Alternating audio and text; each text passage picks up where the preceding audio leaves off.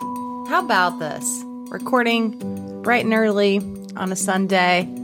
Isn't this nice? You know what the best part about this is? It's light outside. You're going to tell me a terrible story, and then I still got like 10 hours to turn my day around. You know what I mean? Perfect. Yes.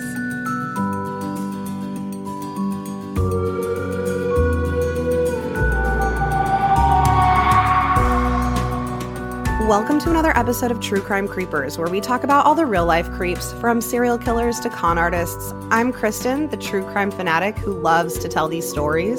And I'm Mogap, the true crime newbie who hasn't heard any of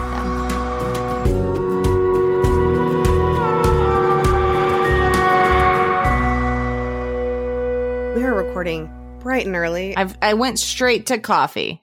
What I should be drinking this morning is Athletic Greens, though. You must be talking about that supplement that you can add to your water. And with one delicious scoop, you're absorbing 75 high-quality vitamins, minerals, whole food sourced superfoods, probiotics, and adaptogens to help you start your day right. This special blend of ingredients supports your gut health, your nervous system, your immune system, your energy, recovery, focus, and aging, all of the things. Yeah, so why didn't I have that first? Instead, I had coffee where I added all of this sugar and creamer, and I should be drinking Athletic Greens. I need some small, healthy changes. I need to make it through the day without crashing, and Athletic Greens is where it's at. It's a small habit with big benefits, and you can just do it at the very beginning of the day and get your day started right.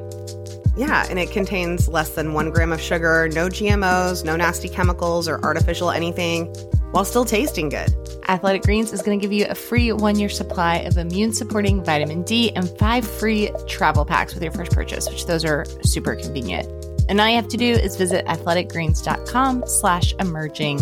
Again, that's athleticgreens.com/emerging to take ownership of your health and pick up this ultimate daily nutritional insurance. That's athleticgreens.com/EMERGING. This episode is sponsored by Prose. Supporting our sponsors really helps support the show. A couple of years ago, I decided it was probably time I figure out some kind of skincare routine, but the problem was, and has always been, too many options. I don't know exactly what I need or what's best for me and my skin. So thus far, my solution has been to just buy a skincare line off the shelf and hope it helps. But that's all about to change when my custom skincare from Prose comes in. Each and every bottle of Prose custom hair and skincare is made to order and personalized with a unique blend of naturally powerful and proven effective ingredients to meet your needs. In fact, in a third-party, double-blind, dermatologist-supervised controlled clinical study, aka the gold standard in research studies, Prose proved that personalization works better than off-the-shelf alternatives. Try it for yourself and get your healthiest hair in 30 days or get your money back. Prose is so confident that you'll love your results that they're offering our listeners an exclusive trial offer so that you can see the difference custom care can make. That's 50% off your first subscription order at prose.com/creepers. That's prose.com/creepers for your free consultation and 50% off your one-of-a-kind formulas. Prose.com/creepers.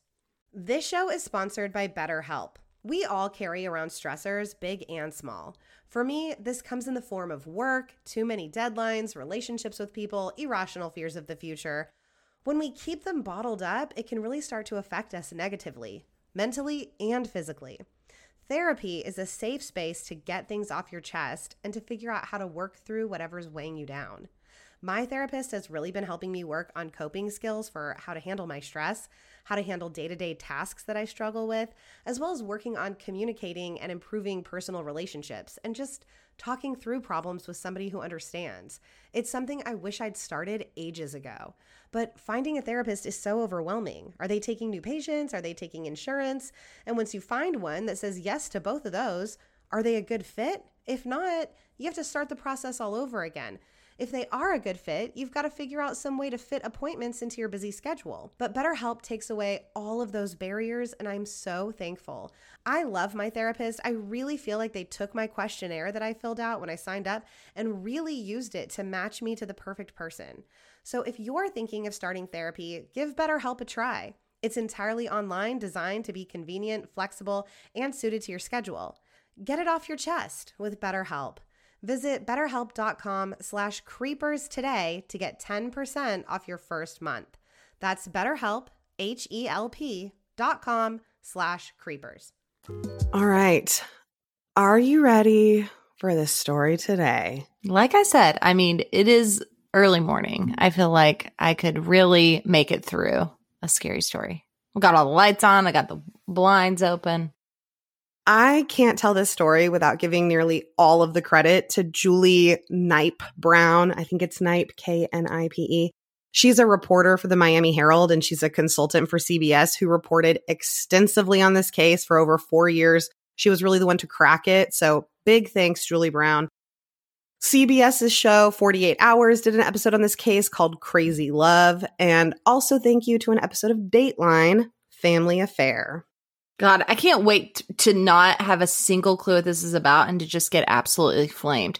For those people that don't know, the whole point of me being here is that I don't know any of these. So if that's not your jam.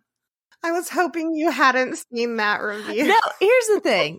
I don't care. That's the whole thing. That's literally the whole premise of this. But I just died because people think it's like an actual bit that I'm doing. Right. And it's like, they're frustrated that I don't know these things. And here's welcome to my life. I know, but it's not like I missed a required class. It's not like I don't know how to like read, or I don't know the like Pythagorean theorem. Like there was nothing that required me to consume all of this content. So I just Mogab, did I it. think that we're just going to have to be honest with the people. I think it's time that they know. Y'all, Mogab is from another planet. What? She was like Kimmy Schmidt. She grew up in a bunker, for 20 years in a cult. That is, but and that's because you've been in that bunker. It was based on your life, Mogab. You don't need to be modest. I know people really hate me, but listen, no, it's fine. People love you. It just made me laugh because when you were listing all the sources of, it's been all over the place, CNN, Dateline. I'm like, yeah, your girl's still not gonna know. She's not gonna know. Okay, tell me all about it, though. All right. So today I'm telling you about the Novak murders. By the time of her death at 86, Bernice Novak had lived a fabulous life. She had been a model for Coca-Cola and Salvador Dali in her early years. Okay, Bernie. Yeah. And then in the 50s, her husband, Ben Novak Sr., had built the Fontainebleau Hotel in Miami. And by the 60s, it was the hottest spot on Miami Beach. People came from all over the world because the Fontainebleau was the place to be and the place to be seen.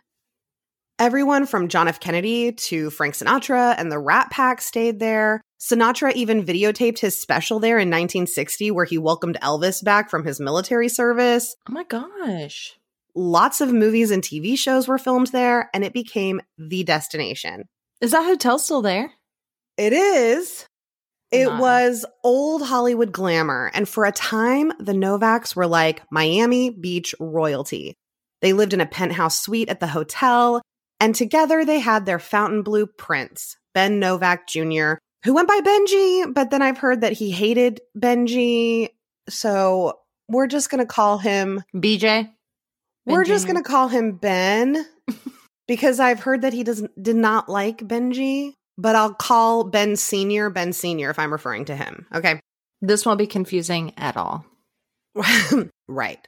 Where Bernice and Ben Sr. were charming icons of Miami, Ben Jr. was more of a loner. He didn't really have any friends, and all of the service people at the hotel were terrified to be around him. Because even when he was young, it seemed like he had complete control over the hotel. Like he'd just fire housemaids or valet people on a whim. It sounds like a Benji to me.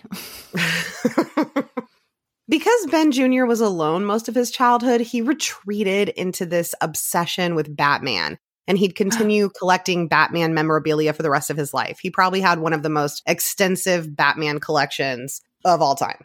Batman was also a loner. That's interesting. That's true. He was. In the 70s, Miami Beach had lost its glamorous appeal, and it was now seen as like the hot spot for old people.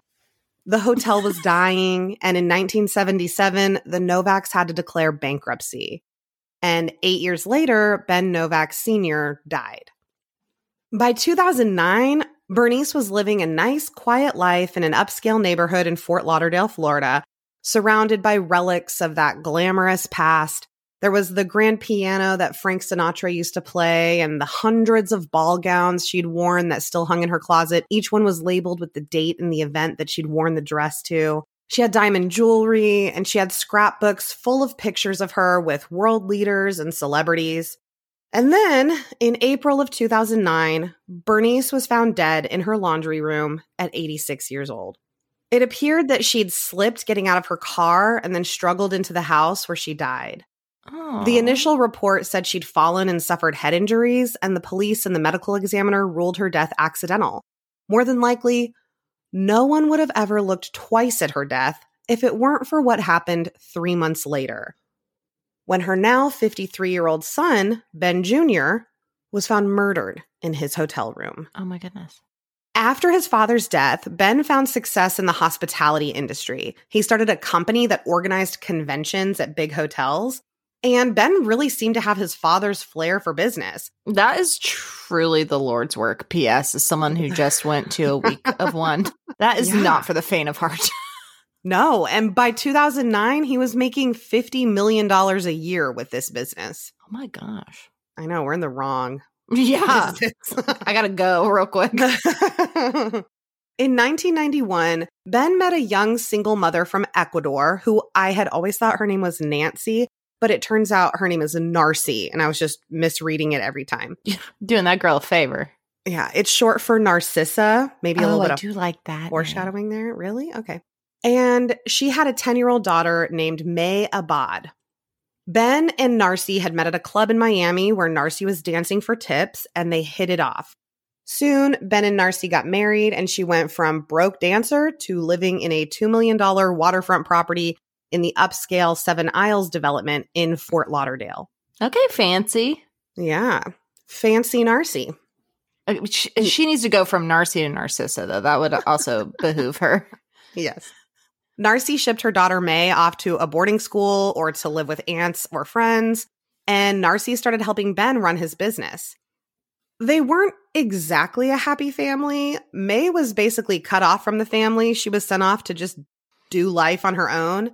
She got by as an adult with bartending jobs and things like that, while her mother and stepfather are again living in a $2 million home in Fort Lauderdale with a boat in the back. Oh my gosh. But once May had kids of her own, they really seemed to welcome her back into the fold. May said that her mother, Narcy, might have been a terrible mom, but she was a great grandma. And Ben really seemed to love his role as grandfather. May's kids loved playing with Ben's Batman collectibles, so he felt like he finally had someone to share that interest with. When she was in her late 20s, Ben even asked May to work for his business, and May felt like they were actually becoming a family. She started to look at him like her dad, and he looked at her like his daughter. Aww. Ben even started asking May if they could make it official and become his legally adopted daughter. After his mother died, May thought it would be a good time. Ben got all the paperwork in order, but it never got submitted because before he got around to it, Ben died. Ben's company had been putting on a large convention at the Rye-Town Hilton Hotel in Rye Brook, New York, which is a suburb about 35 minutes from Manhattan. The convention was for Amway Global International, which is an MLM that's been around since the 50s and sells health, beauty, and home care products. And they're also one of Ben's biggest clients. Wait, what are they called? Amway. Oh, never mind. Okay. There were about 1,000 people there that weekend for the convention in a hotel with 455 rooms. So it was basically packed with all of their people. That's nuts. It was Narcy who found Ben's body. Just after 7:30 a.m. on July 12th, 2009, this was the last day of the convention, Narcy walked into their hotel to find a horrible sight. Ben was dead, lying face down on the floor in his underwear. His arms were taped behind his back, and his legs were taped below his knees. A detective on the scene described it as basically being hogtied. Hmm. His face was covered in duct tape and his head was covered with blood. They couldn't tell at the time, but later they would find that his eyes had been gouged out. Yeah. Oh. Sergeant Terry Wilson led the investigation, and he first had to decide, was this a robbery or maybe a domestic situation that had gone wrong? Was this an isolated incident? The crime scene told him that Ben Novak Jr. had been targeted. There were clear signs of a struggle that had started on the hotel bed, and someone had hit Ben about a dozen times. And this is in their room. So someone got in their room. Yes. The sergeant had Narcy and May escorted to a nearby hotel so that somebody could take their statements, and he worked on establishing a timeline using phone records. At 6:45 a.m., a worker at the hotel had called and spoken to Ben to tell him about a problem with overcrowding at the breakfast, so he was definitely alive at 6:45. Narcy was seen on camera leaving the room at 7:17 a.m. to try and sort out the seating problem at breakfast. But within 30 minutes, she'd gone back up to the room and tripped over Ben's body. She'd run from the room, shrieking for help. Security arrived and they had to hold Narcy back. She kept trying to lunge for Ben's body. She was howling and screaming. Oh my God. Detective Allison Carpentier said the first thing Narcy said to her was, "Did Ben have a heart attack?" No. That's not what the scene is telling you, sis. That's not what it looks like. Detective Wilson looked at the key card data for the room that the Novaks were staying in, and they realized it only told you when a card was scanned. It didn't tell you like every time the door was opened. Mm-hmm. No one scanned in that room from midnight until 7:40 when Narcy had come back to the room, which meant So that he whoever opened it. Exactly. Whoever So killed Ben not- had been let into the room by him because there were no signs of forced entry. Yeah. Narcy was inconsolable. She was throwing herself on the floor, screaming. She told May that she thought whoever it was after the convention money, somebody watching them that would know that they carried a lot of cash with them. Ben's conventions all ran on cash, which is really unusual, apparently. I don't know anything about conventions. I would assume it's pretty unusual. Right.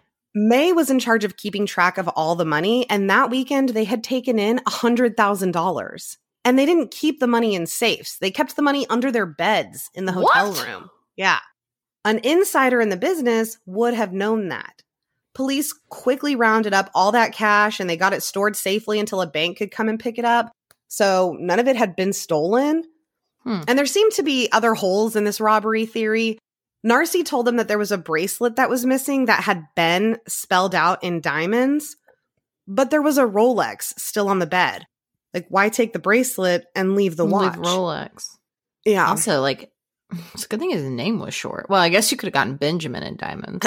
That's what I would have been like. If you would have got me the bracelet and it just said Ben, I'd be like, oh. I just get Sam. Yeah. Couldn't spring for that. Another motive for the murder that investigators came up with was Batman memorabilia. Ben had a comic valued at $43,000 that he had with him at the convention that weekend because he'd been planning on selling it. Maybe someone was trying to steal the comic. But then you also steal the Rolex.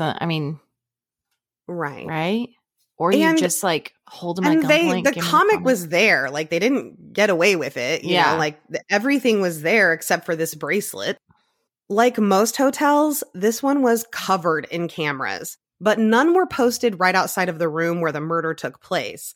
And there were about 1,000 potential suspects, everyone that had been at the conference that weekend. One source said there was like 2,000 people there. It was a huge task keeping track of everyone and trying to talk to as many people as they could. And they had zeroed in on one suspect, Narcy Novak. Okay. The attack on Ben seemed to have started on the bed. So it was really unlikely that he'd walked to the door and opened it up for someone and then gotten back in bed for them to attack him there. And the only other person who had access to that room was Narcy. Yeah. The day after the murder, Narcy was interviewed and she seemed distraught. She said she wished that she would have gotten killed with him. And she told investigators that it was possible that the door didn't shut properly behind her when she'd left that morning to go down to breakfast. She said she didn't open the door for anyone, but if the door hadn't locked properly behind her, someone else could have gone into the room. Narcy told investigators that she'd always loved Ben. But as investigators started getting to know who Ben was, they realized this was not a happy little family. One of Ben's best friends was a former police officer named Charlie Serrater, who told investigators that Ben had quite the wandering eye. Oh, no. He said he was always cheating and that Narcy always suspected him of it. It's not funny, but you were just like, he's always cheating. Oh, just constant. That's what he said, constantly cheating. Wait, this is my favorite part. This is like his best friend. And he's like, love the dude, but he's always cheating. Like that. You need friends like that in your life if you don't have them that love you unconditionally, but will absolutely call you out. Like 100%. You know, he's always cheating. He's always cheating. He has his flaws. Oh, God. Investigators also learned that Ben had a thing for bondage and he liked to be tied up. In her interview, Narcy told detectives that he liked to be tied with his hands at the back, which is exactly how he'd been found murdered. Why would she share that?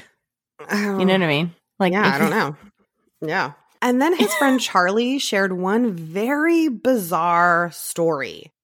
He said that he got a call one day in 2002 from Ben, who told him that in the middle of the night, 3 armed men had suddenly burst into their bedroom. He was attacked and tied to the metal frame of a leather chair and then robbed of somewhere between $300,000 and $400,000 in cash, as well as family heirlooms, antiques, jewelry, firearms, important documents, some of his Batman memorabilia. Oh my gosh. He was left tied to the chair for like 25 hours, and he told Charlie, I think my wife was involved. Wait, that was 2002. What year was he killed? What year was this conviction? 2009. Okay. Wow. Imagine being married and you think your husband's constantly cheating on you and you think your wife arranged a hit/robbery. Right. And Ben thought this because he said that when the men first burst into the room, Narcy shouted out, "Look out, he has a gun on his nightstand." And then worked with yeah. And then she worked with the intruders to turn off the security alarms. And before she left, leaving him tied up and gagged, she told him that she would kill him. So how did they recover from that? Like, how do you then like the next day you're like, hey, you know, I've been reflecting on the previous night's activities. 7 years later, are you still married? Yeah. Ben filed a police report, but Narcy told police that it was a sex game gone awry. Ben then told police that he wouldn't cooperate in prosecuting her, so charges were never filed. Ben did file for divorce soon after, but less than a month after filing, he rescinded the divorce and he and Narcy reconciled. That is bizarre. Bizarre. They better be in some high-cost counseling. And now, Narcy was trying to act like this grieving widow, but it wasn't coming off like that to investigators. It also wasn't coming off like that to May. From Narcy's interview with police the day after the murders, May had begun to suspect that her mother had killed Ben. Yeah. May thought it was weird how Narcy described finding the body. She said she'd gone into the hotel room and it was dark and she'd tripped over the body and reached down to touch him before running out of the room screaming. Yeah, the tripping over I thought was weird when you said that the first time. Yeah. I didn't know if his body was like in front of the door and she was trying to get in the door. Yeah, I think it was like in the room and in the room was dark and she like tripped over him is what she said. May was one of the first people to see her mom after that when she's like running out of the room screaming. And there was no blood on her at all. Yet the scene was described as a bloodbath. And Narcy had quite the motive. With his mother Bernice dead, Narcy was Ben's sole beneficiary to an estate worth somewhere between $5 and $10 million. She killed both of them. She killed that mama too. That would be crazy. Yeah, well, this is like episode 85, and I've heard some crazy shit. Not only that, but Ben was also having an affair with a woman named Rebecca Bliss. They'd been in a serious relationship for 2 years at the time of his death. Ben had even moved her from Miami to a condo in Fort Lauderdale and told her that he loved her. Dang. And Narcy knew about Rebecca. In September of 2008, she called the FBI and told them that Ben was involved in an immigration scheme where he was arranging fake marriages. And she gave Rebecca's name as one of the fake brides. She just like made up this story. Wait, is Rebecca not an American citizen? I don't know anything else about her, but perhaps. In January 2009, she tried to end the lease on Rebecca's condo by claiming that Ben was dead and couldn't pay the rent anymore. But that was 7 months before he actually died. I can't get laughing at all of this. It's terrible, but like so ridiculous. Did you ever think she went and confronted Rebecca, or she just keeps doing like I don't know. Yeah, they like don't address it. Like you're not going to like, hey, I know that you're cheating and that you're literally like housing this other woman. Right. But I'm just going to like try and deal with it behind your back and not address it. It's weird. Well, I think so, because if they got divorced, she would not be getting between $5 and $10 million. Oh, right. Yes. You know, they had a prenup. So she's probably not confronting him about it because she doesn't want him to leave her for Rebecca. We were watching something on TV about a prenup the other day, and I like looked over at Russell. I was like, hey, we never talked about setting one of these up. And he just looked at me and shook his head. He's like, you're ridiculous. Like, what would we even list? You should. Yeah, what, my student loans? Yeah, if you have $4 between the two of you, you should be dividing that 2 and 2. You should set up a prenup. Okay.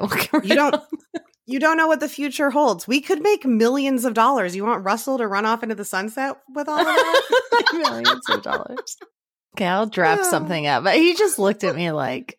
Well, you need a lawyer to do that. You can't just draft up your own prenup. Nah. I know. Just write it on a napkin. If we divorce, we split everything 50. If we divorce... I'm taking the dog, dumbass. While still in New York, May ended up confronting Narcy about all of it and accused her of killing Ben. They got into a huge fight over it. And May ended up telling police that she would cooperate against her mother in any way they needed her to. Well, it's not like they have the best relationship.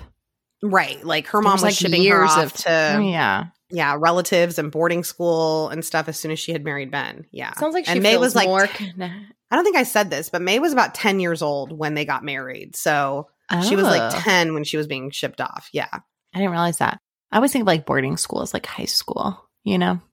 But it sounds like she started to feel more of a connection to Ben when she came back around than her mom. Yes. Yeah, I think so. So I think that's where her loyalty lies a little bit. I think so. Yeah. Because he like wanted to adopt her. Like he really felt like she was part of the family. And yeah. Narcy sounds jelly. Yeah. Yeah, perhaps. May and Narcy ended up going back to Florida separately. And 3 days after the murder, Narcy was at the Fort Lauderdale house and May stopped by to get her things out of the guest cottage on the property. She was planning on getting far away from Narcy. She was packing some stuff up when she saw Narcy coming toward her with a crowbar. This woman is unhinged. This whole confrontation was caught on surveillance cameras at the house. Oh, good. Narcy started swinging the crowbar and May ran from her, and Narcy started just chasing her around the yard with this crowbar. May called Charlie Serrator for help and he came over and broke up the fight, but not before Narcy whacked May with the crowbar.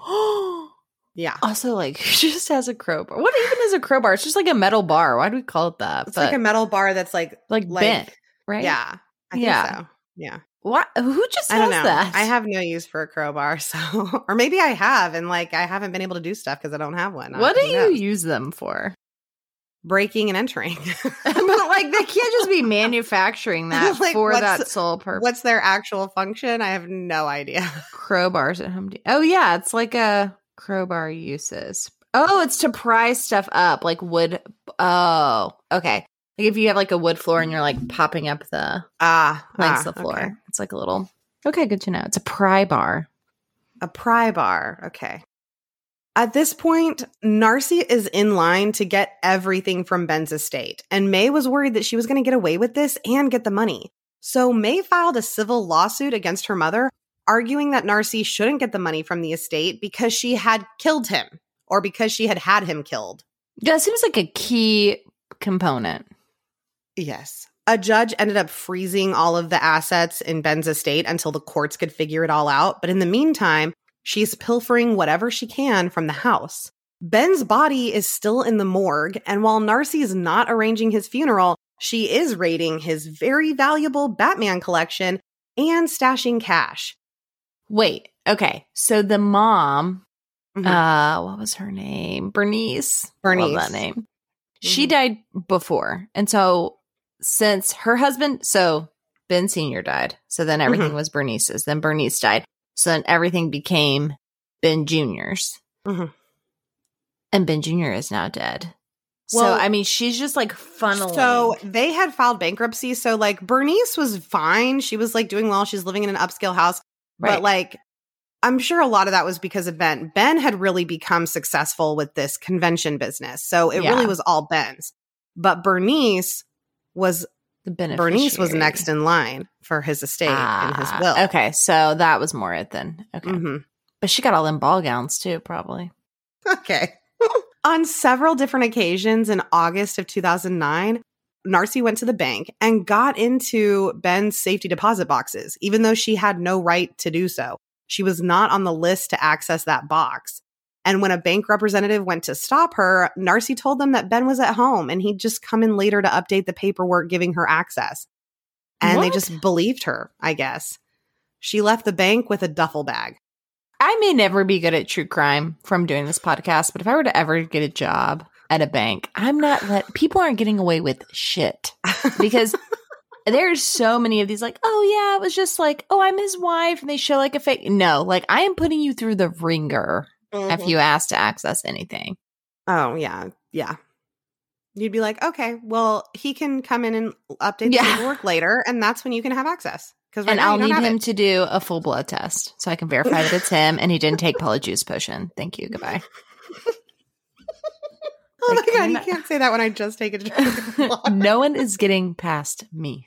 If I work at a bank or insurance, life insurance, no. Oh, you mean that if the person died the day that the insurance policy threw, you might bring that up to authorities and be like, hey, this is weird. You know, now that you mention it, I might slide that into conversation. Everything was adding up and pointing back to Narcy, but police didn't have enough hard evidence to charge her with Ben's murder yet. And meanwhile, while detectives are all investigating Ben's murder, a reporter for the Miami Herald named Julie Knight Brown was looking into Bernice's death. Yes. She'd seen a headline about Ben's murder and thought, the murder of the son of a famous Miami Beach hotelier. There might be a story here. And the first thing she found when she looked into it was an obituary for Bernice Novak.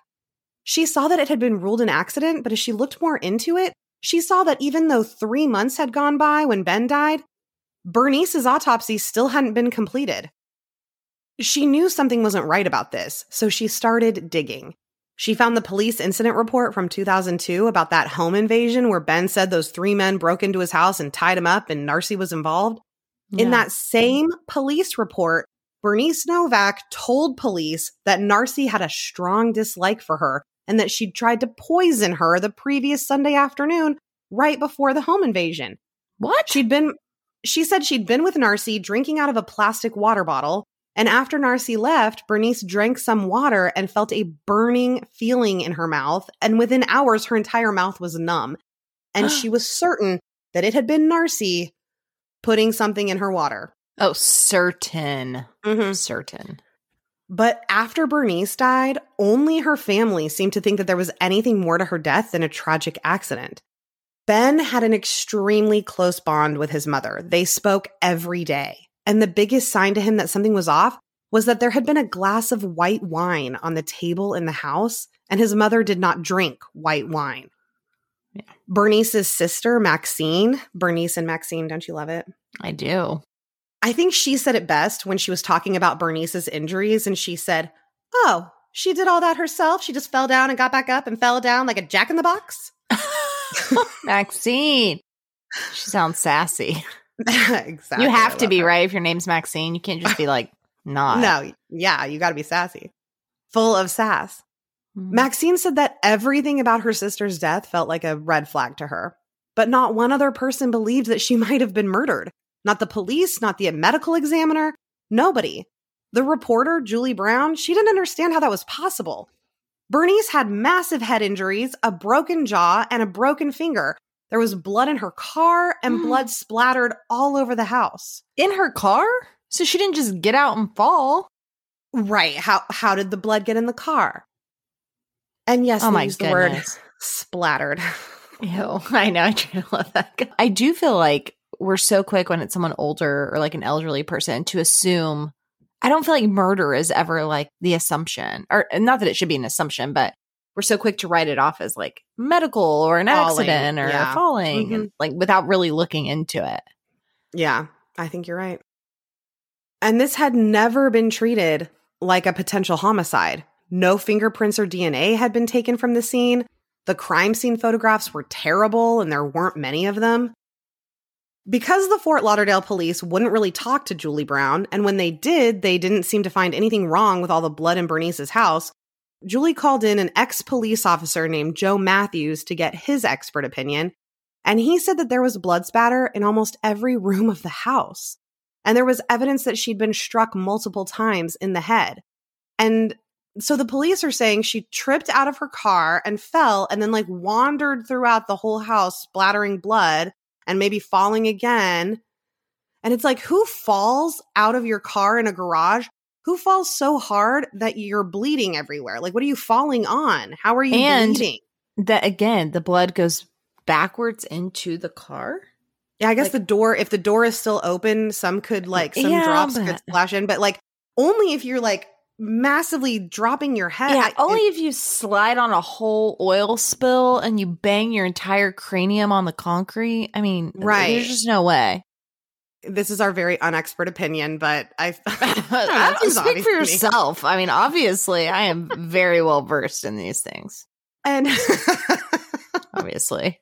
Obviously. And Julie was certain that she was sitting on a murder, but all the Fort Lauderdale police would say was that it was a closed case and they weren't investigating it anymore. Yeah, they're not going to reopen it for shits and giggles, you know? Right. She didn't have a lot of information to work with, so she went and spoke with Bernice's next door neighbor, who happened to be a former linebacker with the Miami Dolphins named John Offerdahl. Oh my gosh. I love this story so much. Can you imagine Bernice inviting a former NFL player over for like tea? I'm sure I don't even know what Bernice looks like. I'm looking her up. Okay. She got big old glasses on. Like Marjorie. Yeah, that's who I'm picturing. Mm-hmm. Oh, she is a queen. Mm-hmm.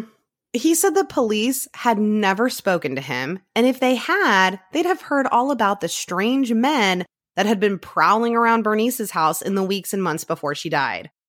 There was one night in February, which was 2 months before Bernice's death, where John and his son had actually chased men off of Bernice's property. 2 days later, someone threw a lawn ornament through her window. A lawn ornament. I love that. Yeah, I don't know what that... You know what that is, Lisa. If you've driven through Florida neighborhoods where wealthy older folks reside, which I can speak on, I've been doing that ever since I started dating Russell. They love a good bird bath / flag / those weird orb globe things. I mean, you name it. Yes, little statues. Right. I gotcha.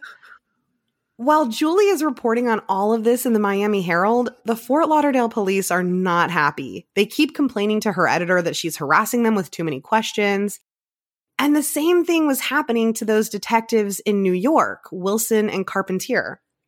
So just to clarify, the Fort Lauderdale police had been not investigating Bernice's murder, but Ben's murder had happened in New York when he was up there for that convention. And so it's New York detectives that are investigating that. And the investigation really picked up steam when 10 days after the murder, investigators were sent an anonymous letter. It was several pages long. It was written in Spanish. And originally, it was given to a detective in Miami that knew absolutely nothing about the Ben Novak case. Like somebody just dropped it off anonymously in Miami. But eventually, it got to the right people, and it would turn out to be a blueprint to the entire murder. Detective Wilson knew whoever wrote it had inside information, and the letter basically said that Narcy's brother, Cristobal Valise, had hired some men to carry out the murder, and that, quote, this crime, without a doubt, was committed by the wife of Mr. Novak and her brother. Why am I just not hearing his name? Because this is the first time investigators are hearing his name, was in this letter. It included all of the names of the people supposedly involved. And as detectives continued investigating, every new stone they turned up would end up being in that letter. But Julie's editor wouldn't let her publish anything about the letter because it wasn't credible, because it was anonymous. And that's exactly what the Fort Lauderdale police said as well when they were shown the letter. But the Rye Brook investigators were taking the letter seriously. They were at least using it like the lead it was. And so they went to talk to Narcy's brother, Cristobal, who was working as a bus driver in Philadelphia. Detectives Wilson and Carpentier met up with him at his apartment, and he was caught off guard, but he invited them in to talk. And he denied having anything to do with Ben's murder. But on his table was littered with all of these papers, and some of those papers were Western Union receipts showing that he'd been wiring money to various people. Wow. And all of it was just sitting there out in the open. And so the detectives are like trying not to draw attention to the fact that he's got these receipts on the table because like it seems like he forgot they were there, but the detectives noticed. So they're trying not to draw attention to the receipts while they're talking to him, but they took advantage of a few minutes that he left the kitchen and left them alone in there to make notes about who was getting paid. And one of those names really paid off. Narcy. That would be Alejandro Garcia of Miami, who had been paid $500 1 month after Ben's murder. Unfortunately, the name Alejandro Garcia in Miami is not going to get you far, but they were able to trace him to a cell phone number that ended up being his girlfriend's phone.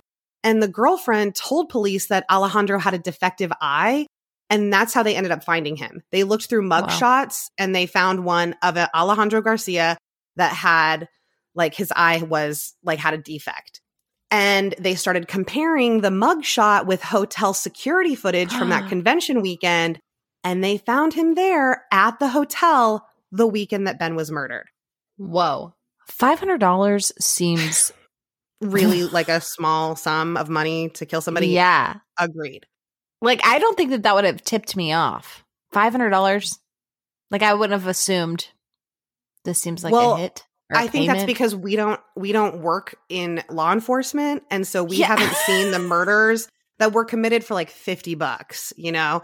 Like we or just for see free, movies, I guess.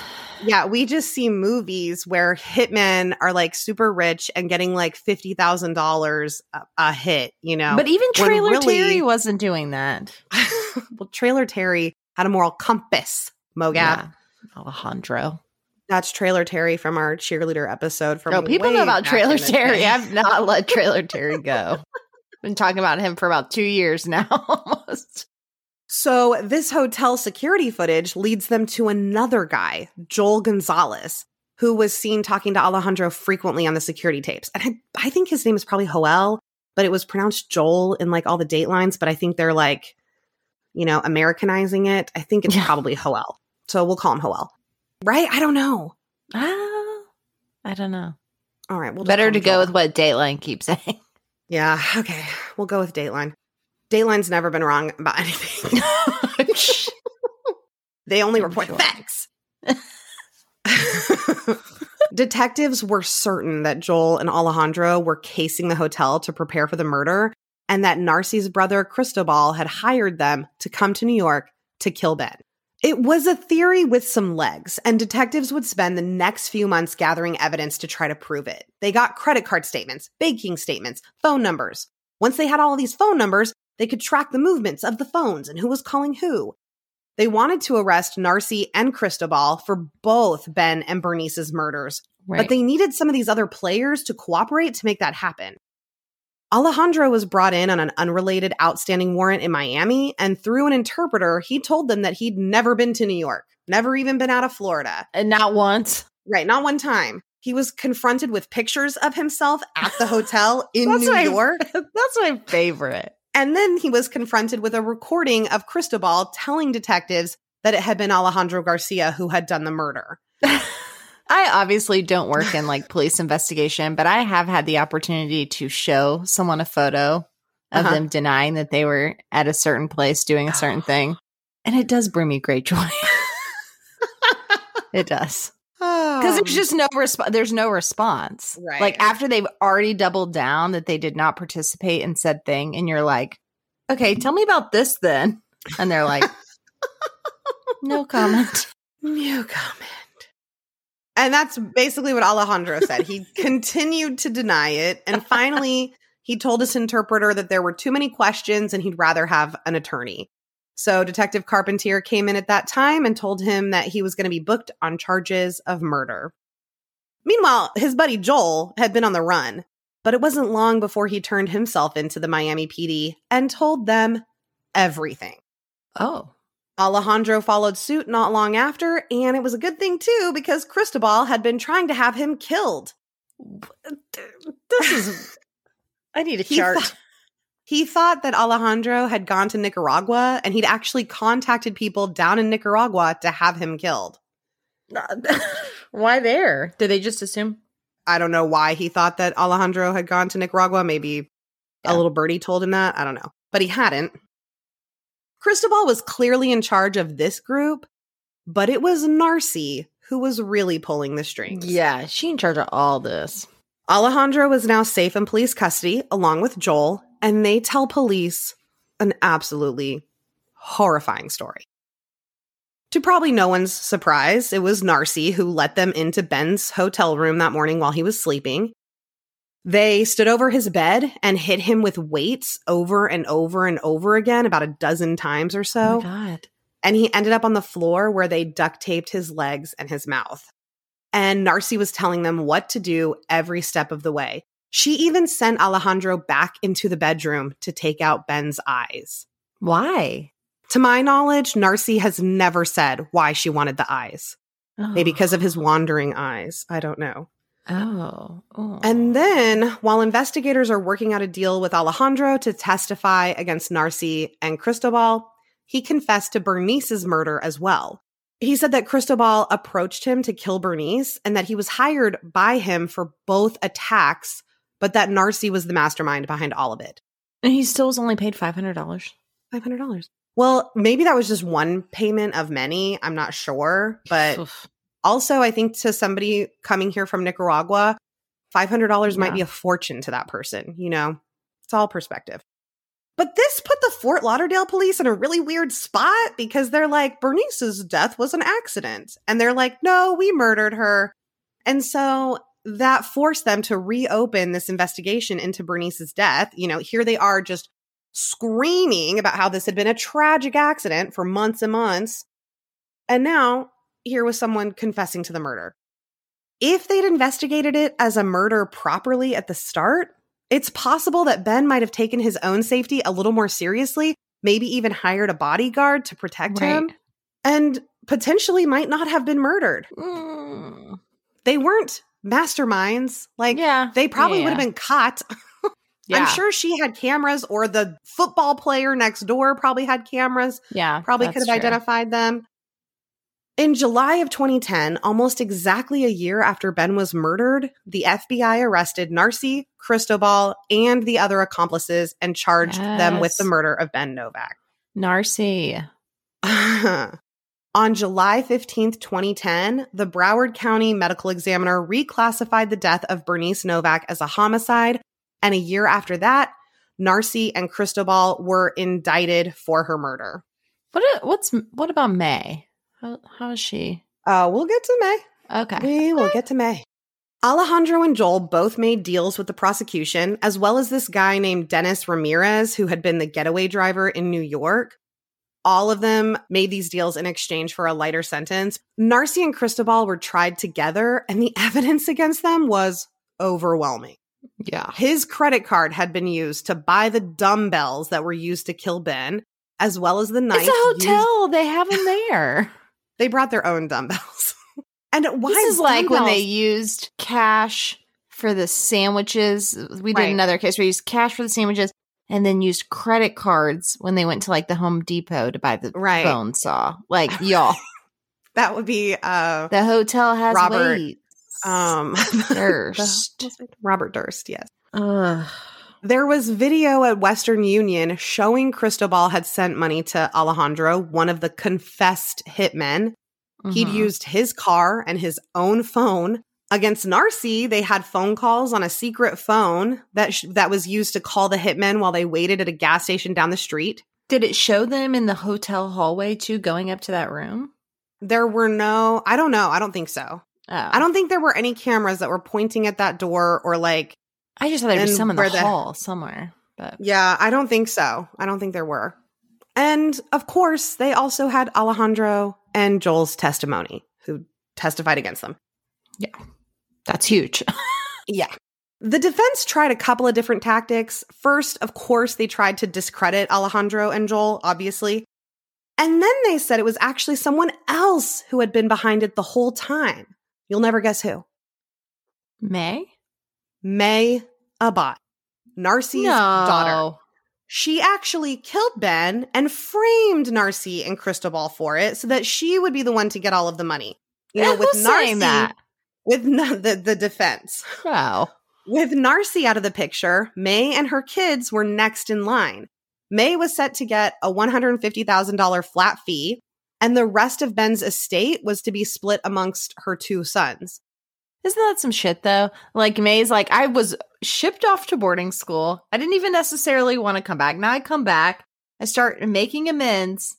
And now I'm like... being accused of murder by my mother. Yeah. May said that she had no idea that her name or her boys' names were anywhere in that will. I wouldn't have assumed... Yeah, I wouldn't have assumed that either. Cristobal said that May had actually had him kidnapped and held, tied up in a basement for 18 days while she drove around in his truck with his cell phone and credit cards, framing him for everything. She has two boys, right? Uh-huh. She ain't got time for that. She has two little boys. Yeah.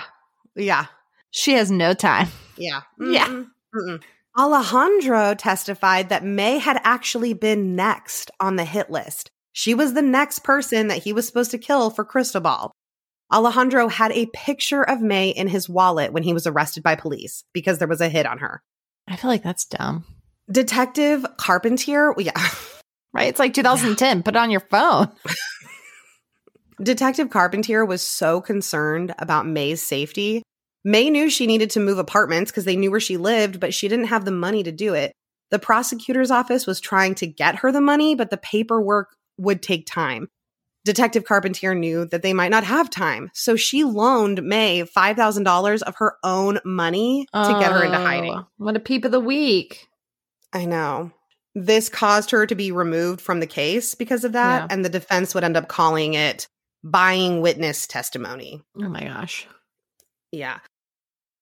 The trial lasted 2 months, and in the end, Cristobal and Narcy were both convicted of both Ben and Bernice Novak's murders, as well as conspiracy to commit murder, domestic violence, stalking, money laundering, and witness tampering.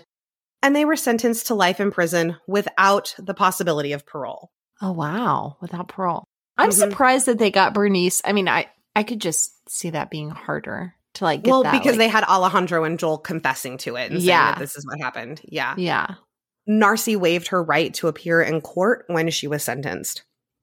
And in the end, it all came down to money.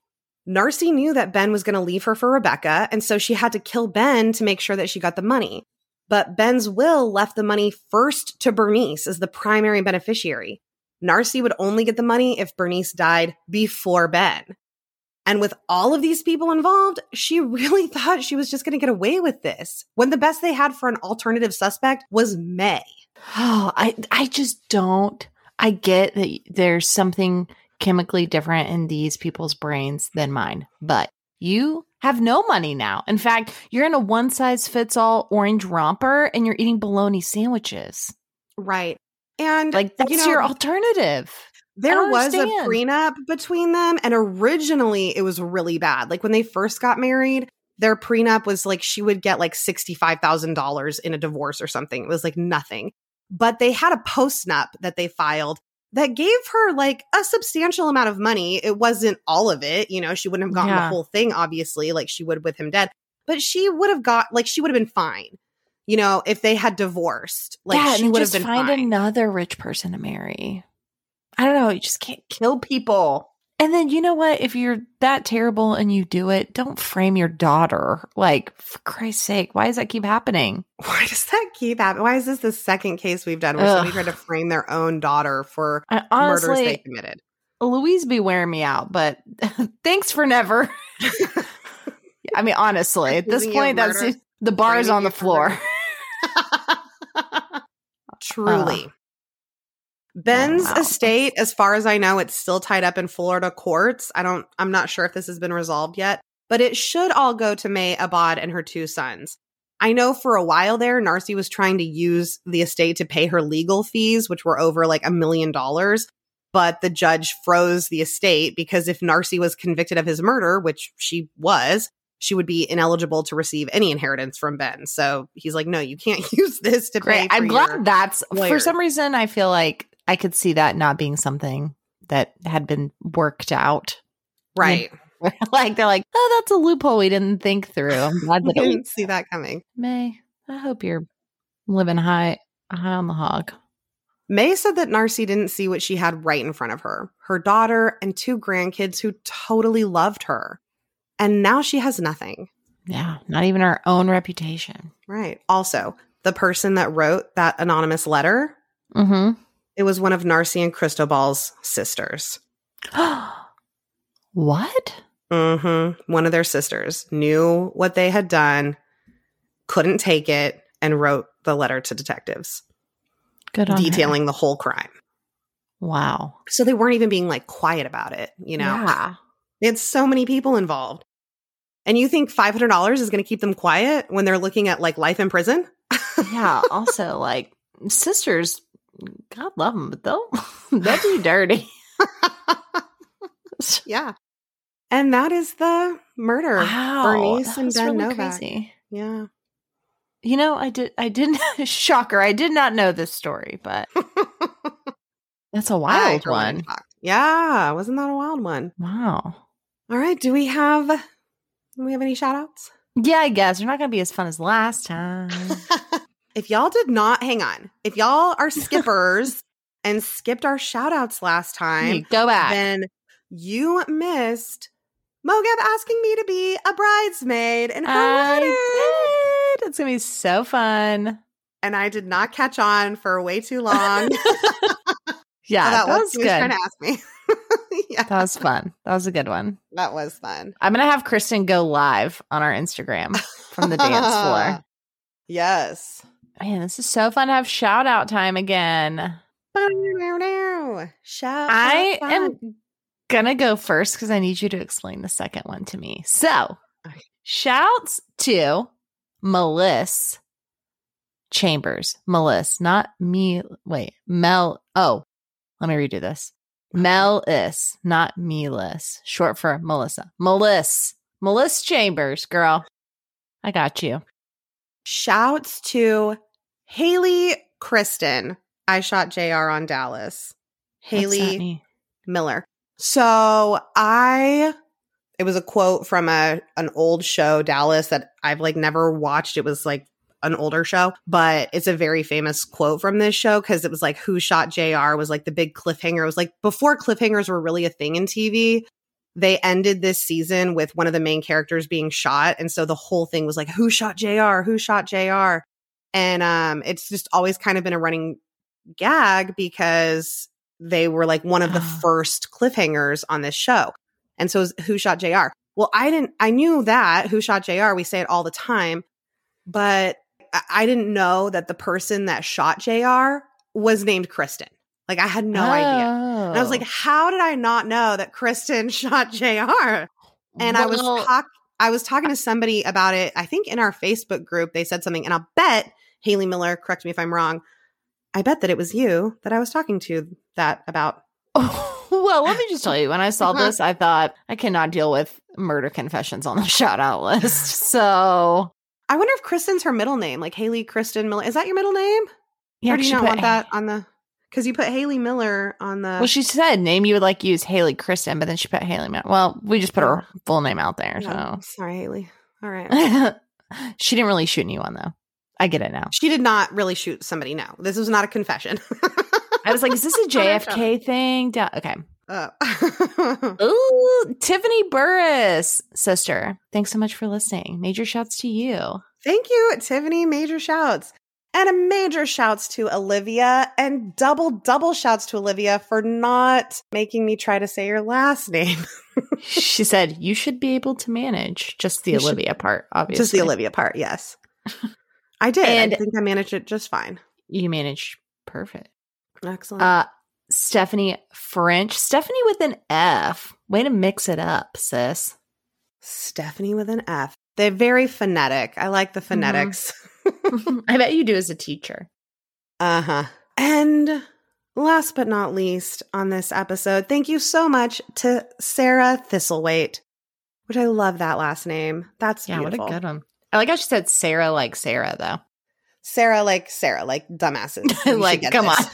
Sarah, like Sarah. Thistle, like the purple weed. Thwaite rhymes with weight. That was a perfect phonetic pronunciation. We truly love shout outs, and we truly love all of you patrons for signing up. If you don't have your shout out, go fill out the form and check out all the great content over there. And if you have already signed up and you haven't heard your shout out, then it is coming in a future episode. So don't worry. Yeah, we're on our shout outs for June. So we just did some from the beginning of June. And make sure you listen through. They're fun. Yeah. You missed Kristen being asked to be a bridesmaid if you haven't stayed on. Skippers. Well, I'm sure those people have already left this episode too. Yeah. They're not listening to our chastisement. Should we just keep going? I'm just kidding. All right. Well, thank you so much for listening. Thanks for hanging in there with us while we took our long break too. We really appreciate y'all coming back. Sorry. Thank you so much for listening. We didn't talk about the Patreon at all. We just did. They know. The people know. Sign up. Support our habits. If you would like bonus episodes, we put a full-length bonus episode out once a month at the $5 level. You could bump it up $2 more for our mini creeps. We just released one last week on what we did over our break, but sometimes we play games. Sometimes we talk true crime. They're just shorter episodes. So if you would like to go see what we offer on our Patreon, head on over to patreon.com/truecrimecreepers. For all our current Patreon peeps, we love you guys so much. We truly appreciate your support. And make sure to follow us on all of our social medias. We're at Creepers Pod on Instagram is really where we're the most active. Instagram and our Facebook group, the True Crime Creepers discussion group on Facebook. Mm-hmm. We are in there all the time. So come say hi, come join, and make sure to subscribe. Yeah, come hang out with us and make sure to subscribe to True Crime Creepers or follow, I think they're calling it now, on Apple Podcasts, so that you know exactly when our next episode drops, when I'll tell Mogab another wild story. Yeah, and leave us a 5-star rating or review. We want to hit 500 and we're so close. Oh my God. We truly appreciate it. Yes, we do. Love you all. Bye, peeps and creeps.